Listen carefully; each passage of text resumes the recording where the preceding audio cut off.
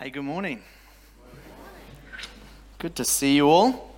Hey, I'd love you to keep your Bibles out. The passage that we had read to us in a kind of cool little dramatic way of kind of maybe how it was written down. Ephesians chapter 2, and we're in verses 1 to 10.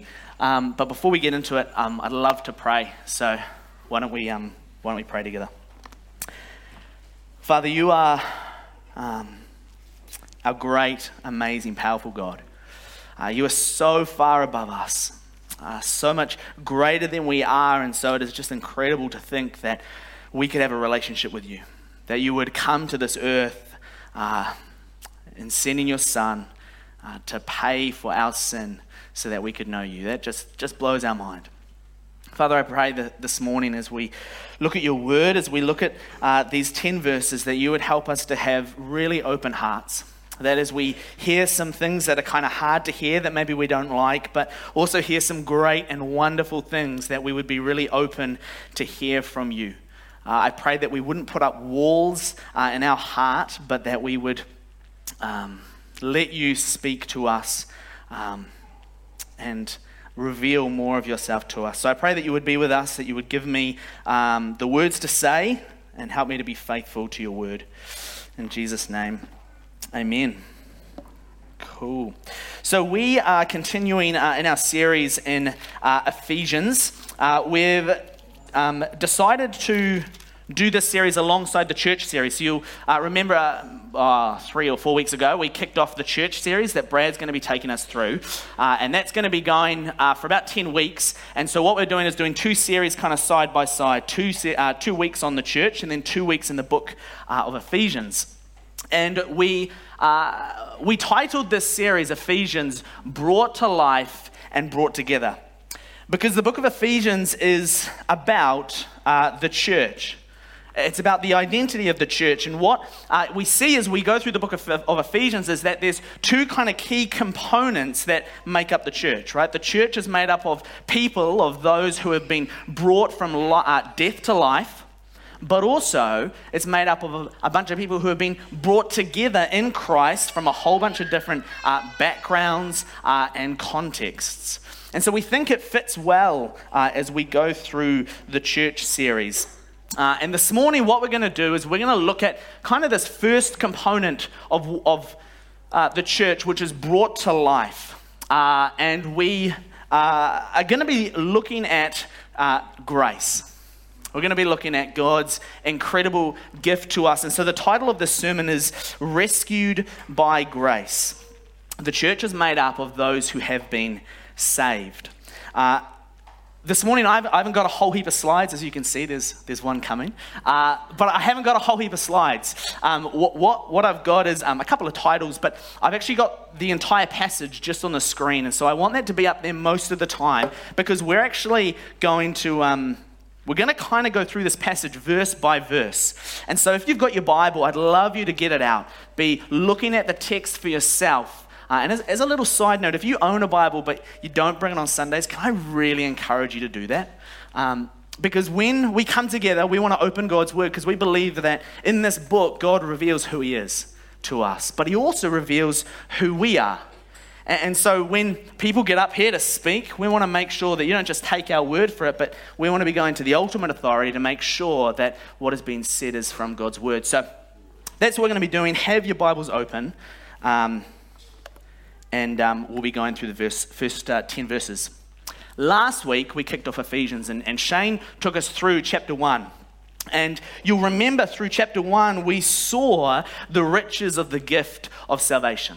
All the riches that come to us in being saved by God. We saw how we have been blessed with every spiritual blessing. And you'll hopefully remember as well, towards the end of the chapter, we saw how God's power works through us, but that's the same power that raised Jesus from the dead.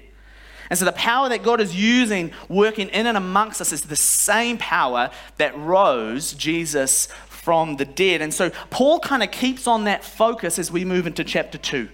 He wants to keep the focus on God and His amazing power and kindness. And he wants to show God's power in the transformation that happens as we are saved. And so we're going to be looking at that this morning. This morning is going to be about contrast. Paul wants to contrast for us what we were before we were saved and what we have become since being saved by Christ. And I think we like contrast, right? I mean, when I think of a before and after kind of picture, this is what I'm thinking of.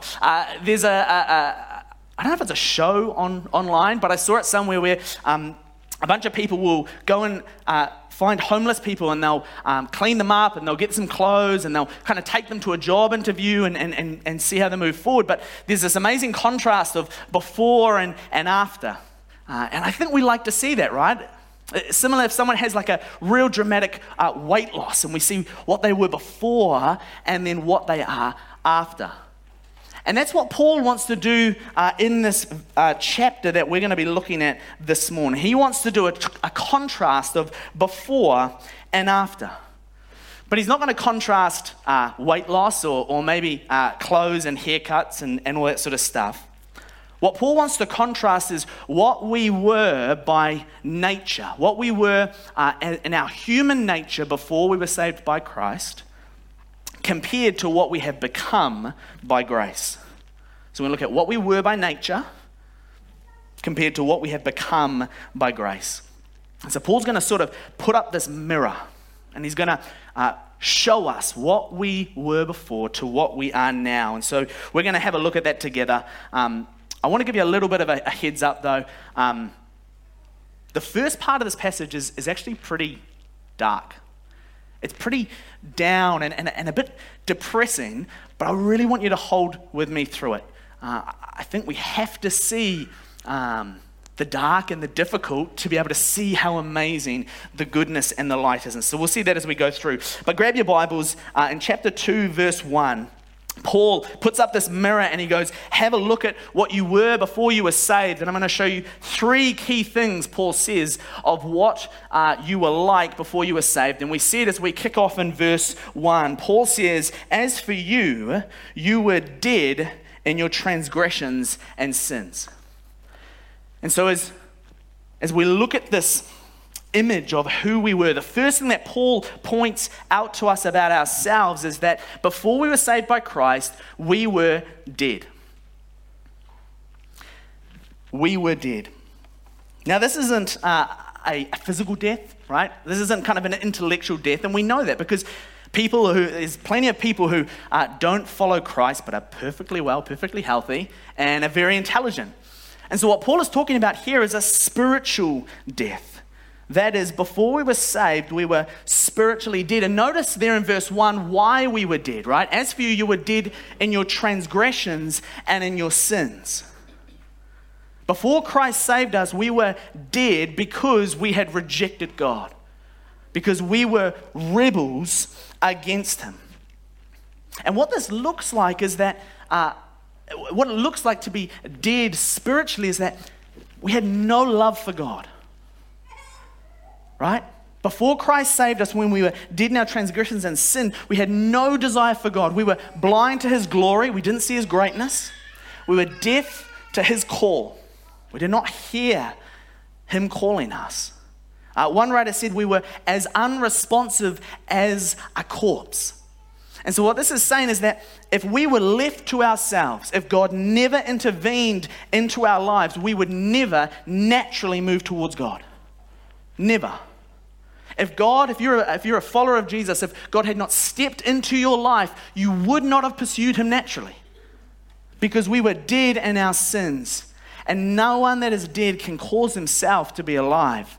It takes an external person to step in to change the situation. We were dead in our sins and transgressions. And so Paul wants to stress this as we look at what we were compared to what we have become.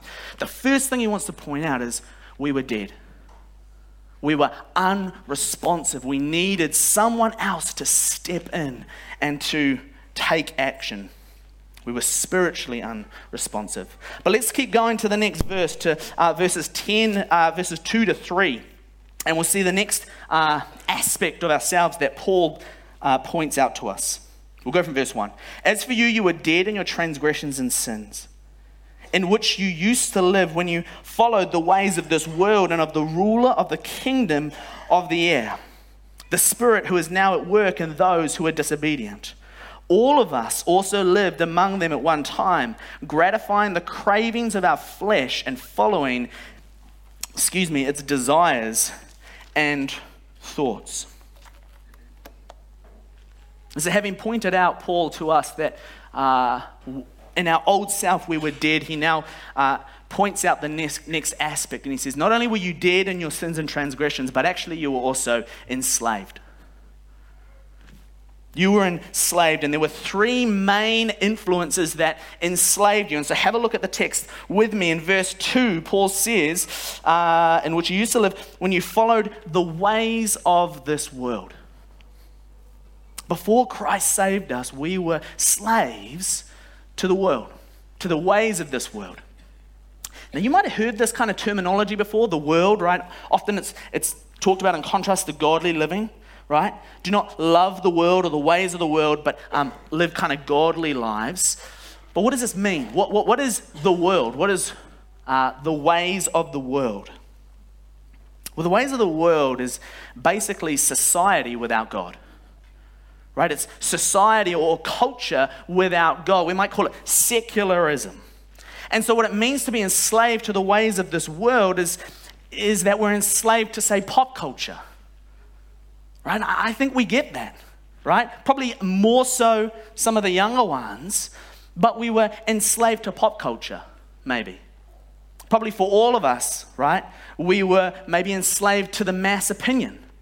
Right, being enslaved to the ways of the world is not actually having a mind for ourselves, but we just go along with the mass opinion of whatever is said. This is right, this is true, this is wrong, this is good. We go, okay, sure, we'll go along with it. No mind for ourselves.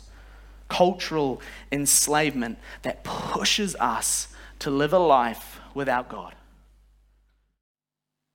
I think being involved with the youth work, parents know what this is. Hey, parents, you know what this is like, because we talk about it. And I mean, this is one of the biggest difficulties for a young person growing up is how to not be a slave to the ways of the world. It's so gripping. And Paul says it's not just the young people, but all of us. We're slave to the ways of this world. Have a look at the second part of verse 2. You follow the ways of the world and of the ruler of the kingdom of the air, the spirit who is now at work in those who are disobedient. Paul says not only were you slaves to the influence of kind of a society that is without God, but actually you were also slaves to this person called the ruler of the kingdom of the air. And this is another title used for the devil, for Satan. And I want us to be really clear that we live very much in a spiritual world. We live in a world that tells us that we only exist in the material and what is physical, but it's just not true. We also live in the spiritual, and what the Bible says is that in the spiritual realm, we have an enemy, a very real enemy who is active, and his name is Satan. He's the devil. And he's not this kind of small, cute, little red guy who sits on your shoulder and he has a pitchfork. No, he's described as a roaring lion that seeks to devour. And what Paul says is that before we were saved in Christ, we were slaves to him. Because he is active in this world, and his greatest desire is to take our gaze off of Christ just for a second. He doesn't need the worship to be on him, right? We don't all have to become Satan worshipers. He just doesn't want us to worship God. And so Paul wants us to be really clear the influences that were going on and the powers that we were under before we were saved. The world, the devil, and then have a look at verse 3. All of us also lived among them at one time, gratifying the cravings of our flesh and following its desires and thoughts. All of us also lived among them at one time, gratifying the cravings of our flesh and following its desires and thoughts. Before Christ saved us, we were enslaved to our flesh. And you might have heard that as well, repeated often throughout the Bible. We were enslaved to our flesh. That is our fallen, self-centered human nature, right? Our fallen, self-centered human nature. And what that means is that before Christ saved us, we could not say no to sin. We couldn't. Because we were still enslaved to our sinful nature. We had no choice but to say yes to sin. We could not say no to its desires and to its cravings. And I think the thing is when we look at this is that often people and ourselves, we can think that we're independent, right? I choose what I want to do. No one influences my life. And I've had lots of friends. I think about before I became a Christian, this is the mentality I have, right? And I talk to friends and family members who aren't Christians, and there's this idea that, no, I'm in charge, and I have independence. I make the decisions in my life. But what Paul says here at the start is that no one is independent. There is no independence. We either are following Christ or we're following either the world, the devil, or our sinful nature. And so any sense of independence that I choose and I'm in control is actually just not true. It's not there. It's pretend. All of us are influenced. All of us are dependent on someone or something. I know this to be true from my life, that I thought this way absolutely. And often it isn't until we have been saved, until we come into the freedom that Christ offers, that we look back and we go, man, I was enslaved to that. I couldn't get out of that. I was in this hole and I just couldn't say no. And then the miracle of salvation. God's Spirit comes into us, enabling us to say no to sin and changing us from the inside out. We were enslaved. And the last one that Paul wants us to see in this mirror of who we were, that we were dead in our transgressions, that we were enslaved. But lastly, he wants us to see at the end of verse 3 is that we were condemned. That we were condemned. And this would have to be probably the hardest line in this entire verse as we're looking at it. It's not hard in that it's hard to understand. I think it's pretty straightforward. But it's hard to accept. It's really hard to accept. Have a look at it with me at the second half of verse 3. Paul says, like the rest, we were by nature deserving of wrath. Like the rest, we were by nature deserving of wrath. And the two words that are the most difficult for us in this passage is firstly, by nature, right? And secondly, wrath. That by nature we were deserving of wrath. And so I want to look really briefly at those two words because this is a really important verse that we have to understand because the implications of misunderstanding this is huge.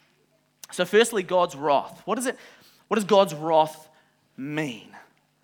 Well, God's wrath is God's condemnation and refusal to compromise on evil and sin. Let's say that again. God's wrath is his condemnation and his refusal to compromise on evil and sin. This is God's active judgment, right? Now, I want us to see what God's wrath isn't, okay? God's wrath is not his bad temper. It's not like he just woke up on the wrong side of the bed and I'm just in a bad mood today. Wrath, right? That's not what this is. This isn't a bad mood that kind of comes and goes. Here's really important what it isn't. God's wrath is not his revenge. Well, you didn't give me my glory, and so I'm going to get revenge on you in some sort of spiteful way, and that there's some sort of pleasure that God gets in seeing his wrath poured out. Not at all is that. That's not what God's wrath is like at all. Rather, what God's wrath is it's predictable. And actually, there's real comfort in this. God's wrath is predictable. We know clearly where the line is, and it doesn't change. And so we don't have to worry if we're kind of on God's good side or are we on his bad side. He's made it really clear. And he doesn't change. More than that, God's wrath is right. It's fair. It's his judgment on evil and sin. You see, I think as humans, we want justice, hey? Like, you get that feeling. I want justice. And actually, the reason why we want that is because God wants justice. And we were made in his image. And so I actually think there's an element where I'm really glad that God doesn't want to compromise on evil and on sin. Doesn't want to compromise. Rather, it is the right and the fair judgment of evil and sin. Let's look at by nature. By nature, we were deserving of God's wrath. What this is saying is that in our nature as humans, we are sinners and rebels. To the core of who we are as humans, we are under God's judgment because we are sinners and rebels. Me, to the core, I am a sinner. It's not just that my mind is sinful or my desires are sinful. No, to the core, as a human, who I am a sinner. And this originated with Adam, right? You remember in the Garden of Eve, Adam and Eve, they sinned at the beginning, and it affected all of human history. As Adam sinned, so did I. See, I wouldn't have done it any differently if I was there. And guess what? I can promise you, you wouldn't have either. By nature, we are deserving of God's wrath. What's more is that by nature, every area of our life is tainted by sin. So that doesn't mean that we have good parts to ourselves and then we have the bad kind of sinful parts. No, blanket statement. To the core of who you are, you're a sinner and a rebel against God, and so am I. So am I. But why does this matter? Why do we labor on sin? No one wants to hear this, right? I mean, you don't want to hear this. I don't actually really want to tell you this, right? It feels uncomfortable. I can feel like a feeling of uncomfortableness. But the thing is, this is what God's word says, right? I'm not telling you what I think of you, that I think you're all sinners. No, what I want to do is hold out God's word to you and say, this is what I think it says, and then I want to leave it up to you to make a decision on whether you think it's true or not. See, you can decide whether to stand over top of God's word and go, I'm going to decide no. That's not what I think is true. That's not what I think I'm like. That's not what I think God is like. Now, you can decide that 100%. But the other option is that we actually put ourselves under God's word and go, you know what? I don't necessarily like what it says here, and I don't even fully understand it, maybe.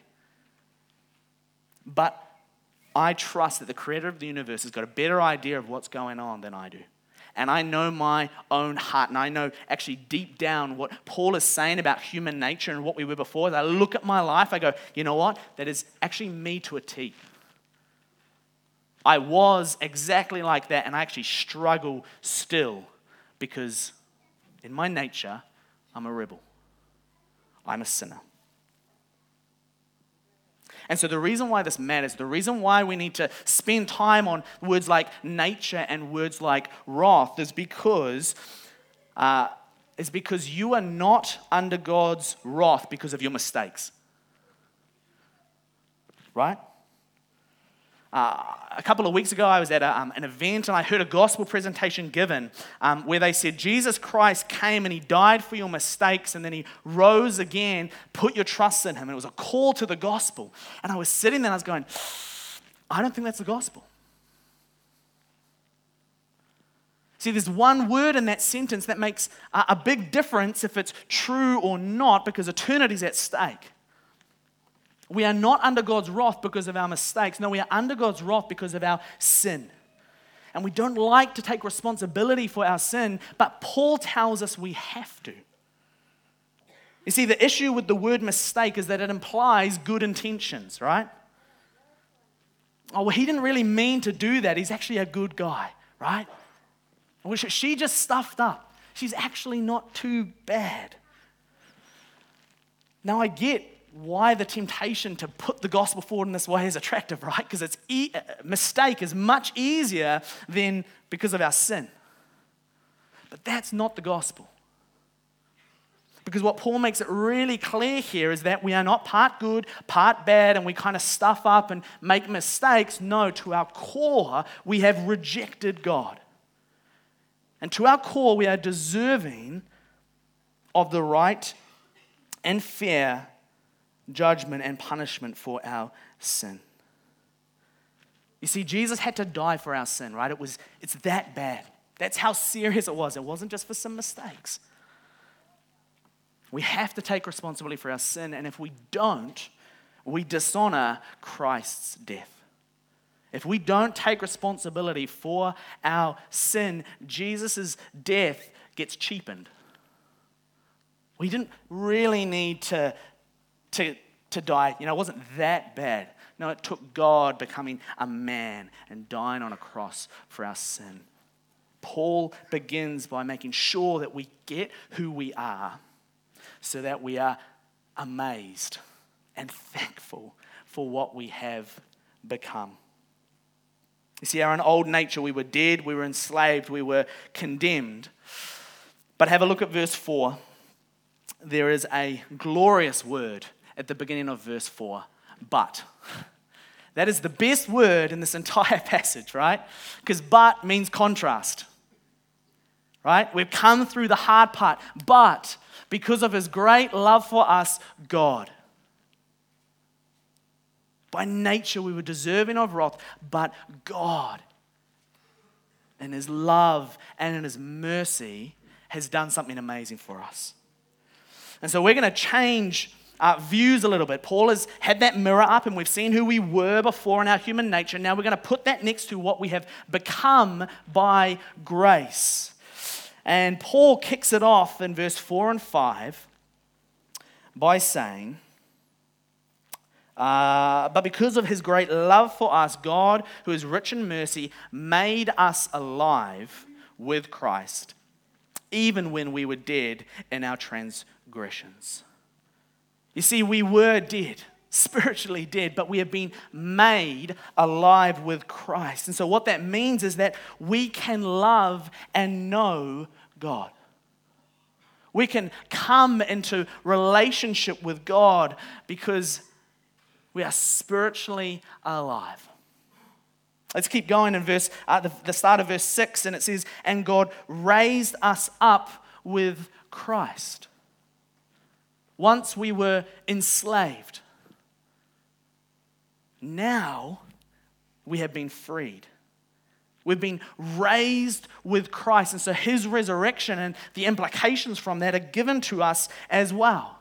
We can say no to the power of sin. Death and Satan have lost their power over us. We are no longer slaves, right? Romans 8 talks about that. We need not fear any longer because we're no longer slaves, but we have been made free. The victory is ours. And then let's have a look at the second part of verse 6. Not only has he raised us up with Christ, but he has seated us with him in the heavenly realms in Christ Jesus. Once we were condemned, but now we have been honored. Once we were condemned, now we've been honored. Not only has God raised us up with Christ, but he has seated us in the heavenly realms where there is power and there is honor. And I love this picture, right? That before we were saved, we were by nature under God's wrath. Now we sit next to the judge. I mean, don't you like that? Before we were under condemnation, now we have been made alive, we've been raised with Christ, and then we've been seated in the heavenly realms next to him with the judge, knowing in full confidence there is now no more condemnation for I've lost the verse, for those who are in sin. Paraphrase. I mean, that is an amazing picture of contrast. We are no longer condemned.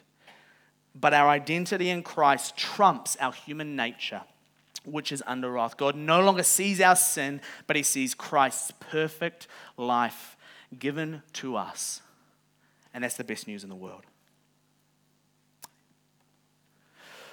We were once dead, now alive. We were once enslaved, now free. We were once condemned, now we're honored.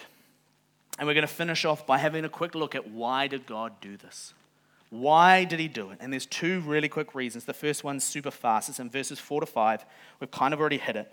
But it says, but because of his great love for us, God, who is rich in mercy, made us alive, even when we were dead in transgressions. For it is by grace you have been saved.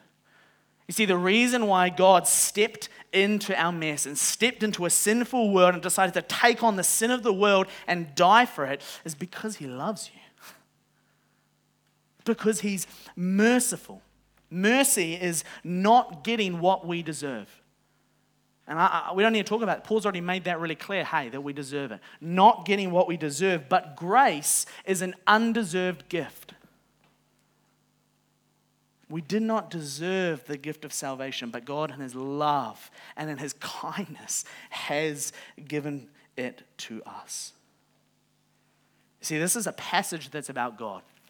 It's a passage that is about his power and his kindness in doing something that we could not do for ourselves. So you go through this passage and everything is being done to us. Right? We were made alive. We were raised. We were seated. We didn't do any of that by ourselves. And in that wonderful phrase, by grace you have been saved, Paul's saying, you are now a people who have been saved and will remain forever saved through God's actions towards us. And so God's greatness is shown in salvation. And this is the gospel, right? The good news about Jesus Christ. Have a look in verse 8 to 9 as a little summary. And we heard it in the reading. For it is by grace that you've been saved through faith. And this is not from yourselves. It is a gift of God, not by works, that anyone could boast. You see, salvation is made up of grace and faith. Salvation is an undeserved gift because we are sinners and because we cannot earn it, right? It's a free gift. And the way that we come into salvation is through faith. It's through trusting in Jesus Christ and his death for us. It's not an acknowledgement. It's not just going, hey, I believe Jesus existed. And sure, historically, maybe he died. No, it's a practical trusting. I'm going to trust this and actually put it on and live through it. And so I'm going to follow Jesus. I'm going to submit my life to him because he's the Son of God. And then verse 9, Paul wants to stress the fact that this is a gift, right? Not by works so that no one can boast. Salvation is God's free gift to us. And so you cannot earn it, right? It's not paying for a paycheck.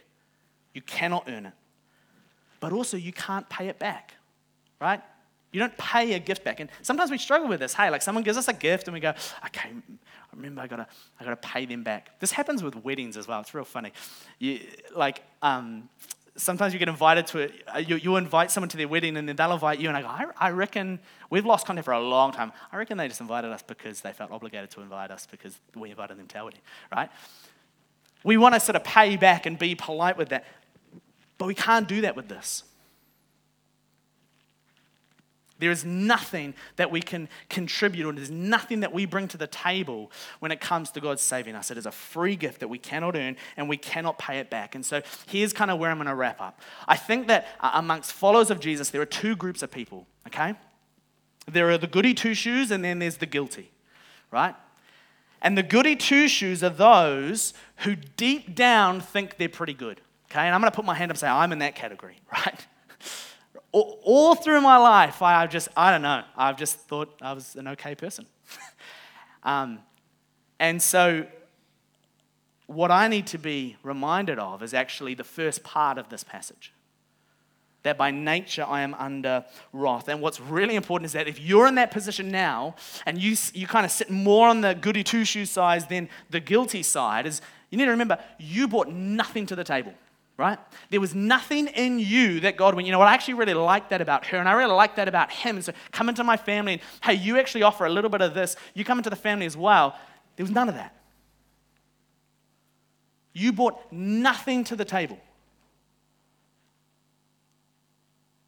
God, in his love and his mercy, saved us because we all on a level playing field, by nature, were under God's wrath. But the second group is the guilty. And those are the ones amongst us that go, you know what? I don't need the first half of that passage, right? I am so aware of my sin. And the guilt that I live with, even though I've trusted Jesus, is sometimes unbearable because you don't know what I've done. And so those of us amongst us who are in this category, you'll dwell on the first half of this passage and you'll go, I know, and then just won't be able to accept the second half of this passage. And if you're in that category, I want to say this. Stop trying to earn God's favor. Embrace God's gift as a free, undeserved gift. You don't need to be enslaved to guilt. Jesus paid for your sin. And you know he did because he rose from the dead. If your sin had been that bad, he wouldn't have been able to rise. Right? It shows the check cleared. That's how I like to think of it. Christ has paid for it. It's done. And so the guilt that you're feeling is not God's condemnation on you. You stuffed up again. No. There's now no more condemnation. And so that guilt is either sourced within ourselves or there's external forces, right, that are going, you're not good enough. You're not good enough. And that's true. But we're all not good enough. And that's what is so amazing about grace. We do not deserve it. And so we're going to, I said finish a lot of times, on verse 10, okay? For we are God's handiwork, created in Christ to do good works, which God prepared in advance for us to do. Remember verse at the end? I've said a lot. Like the rest, we were by nature deserving of wrath. But God, right, created us in Christ to do good works. We are his handiwork. He has crafted us to be a new creation in him, no longer under condemnation, but made alive, made new. And so if you're a Christian here this morning, if you follow Jesus, I just want to encourage you in your identity and who you are as a Christian. If maybe you're here this morning and maybe this is all new for you and you're like, man, these guys they just ride the roller coaster. Can I urge you to check out who Jesus is? To realize your desperate need for him. And to put your trust and your faith in him. If you want to talk more about it, I would love to chat with you. Chat to Brad or Shane, the elders, myself, maybe the friend that brought you along. But do not leave here. If you have questions or if you're feeling a little kind of tug inside of you, do not push that away. Can I encourage you? For we have been saved by grace through faith. Why don't we pray? Father, we thank you so much for just your amazing work in saving us. And we just want to confess corporately that we are sinners, that we have rejected you to our core. And we want to thank you so much that you offer salvation to us free through your Son. Father, would you help those of us who struggle with kind of self-righteousness or pride or thinking we're better than we are? Would you just humble us? Would you help us to remember why we needed saving in the first place? And Father, for those amongst us who live under the guilt of past actions and decisions, Father, would you just set them free of that? Would they know your love and your kindness and how perfect your Son's death was, that it covered it all? And would they know the freedom that comes in Christ? We thank you so much that we can be your people, that we can come together from all walks of life and worship you, our Savior and our King, Jesus Christ. In Jesus' name.